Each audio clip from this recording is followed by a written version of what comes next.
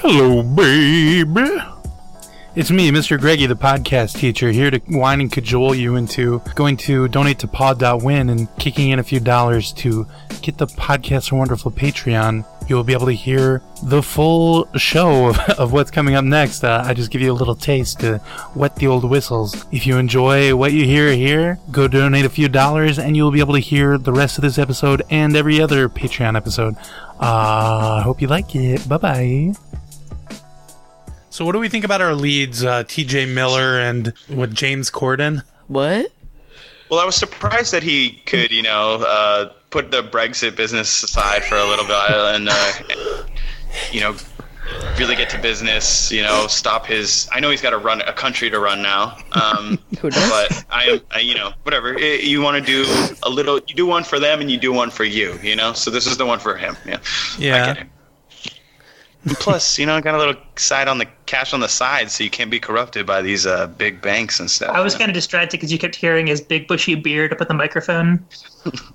Wait, what? Just kind of a bristling sound of his beard in the microphone the whole movie. It wasn't Santa Claus, but it was somebody who looked like Santa Claus. Who are you talking about? Which character did they play? I think... That's the Hand. Oh. Let's erase all of this. Anyway, I don't follow you at all because I don't really there's just this thing in my head. I would always confuse James Corden with Jeremy Corbyn. Corbyn, yeah. I would always just get them confused. Like, when he first started coming out, I was like, I really don't understand.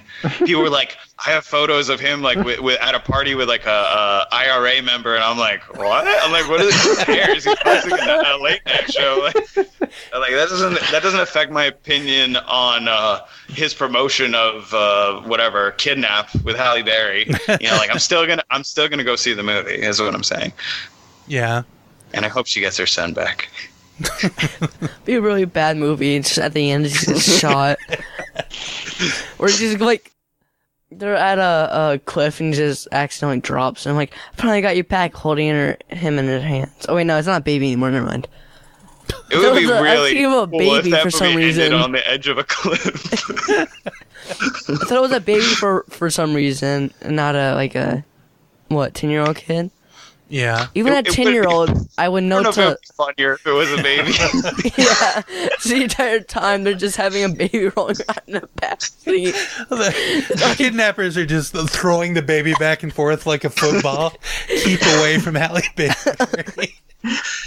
And then one of them slips on the edge of the cliff. The whole movie takes place in a parking lot. It's two people running in between cars and tossing the baby over her head, and she's like, guys. He has a fake out juke throw. Yeah, she turns around and then puts her hands on her hip and makes a frumpy face. Get back. They do that basketball thing where you swing between your legs. She runs to the PE coach and she's like, they're not playing fair or whatever. And she's like, she looks at the wall and she sees a bunch of pictures of other people's babies, and it was like, warning, people were not playing fair. And she's like, oh my God, that's what they did. They came in and complained to the coach. So I'm really going deep on the trailer of this movie. But that was a very very intense part of the movie, part of the trailer. Why? I'm more excited about the trailer for Kidnap than the emojis, than talking about the emoji movie anymore.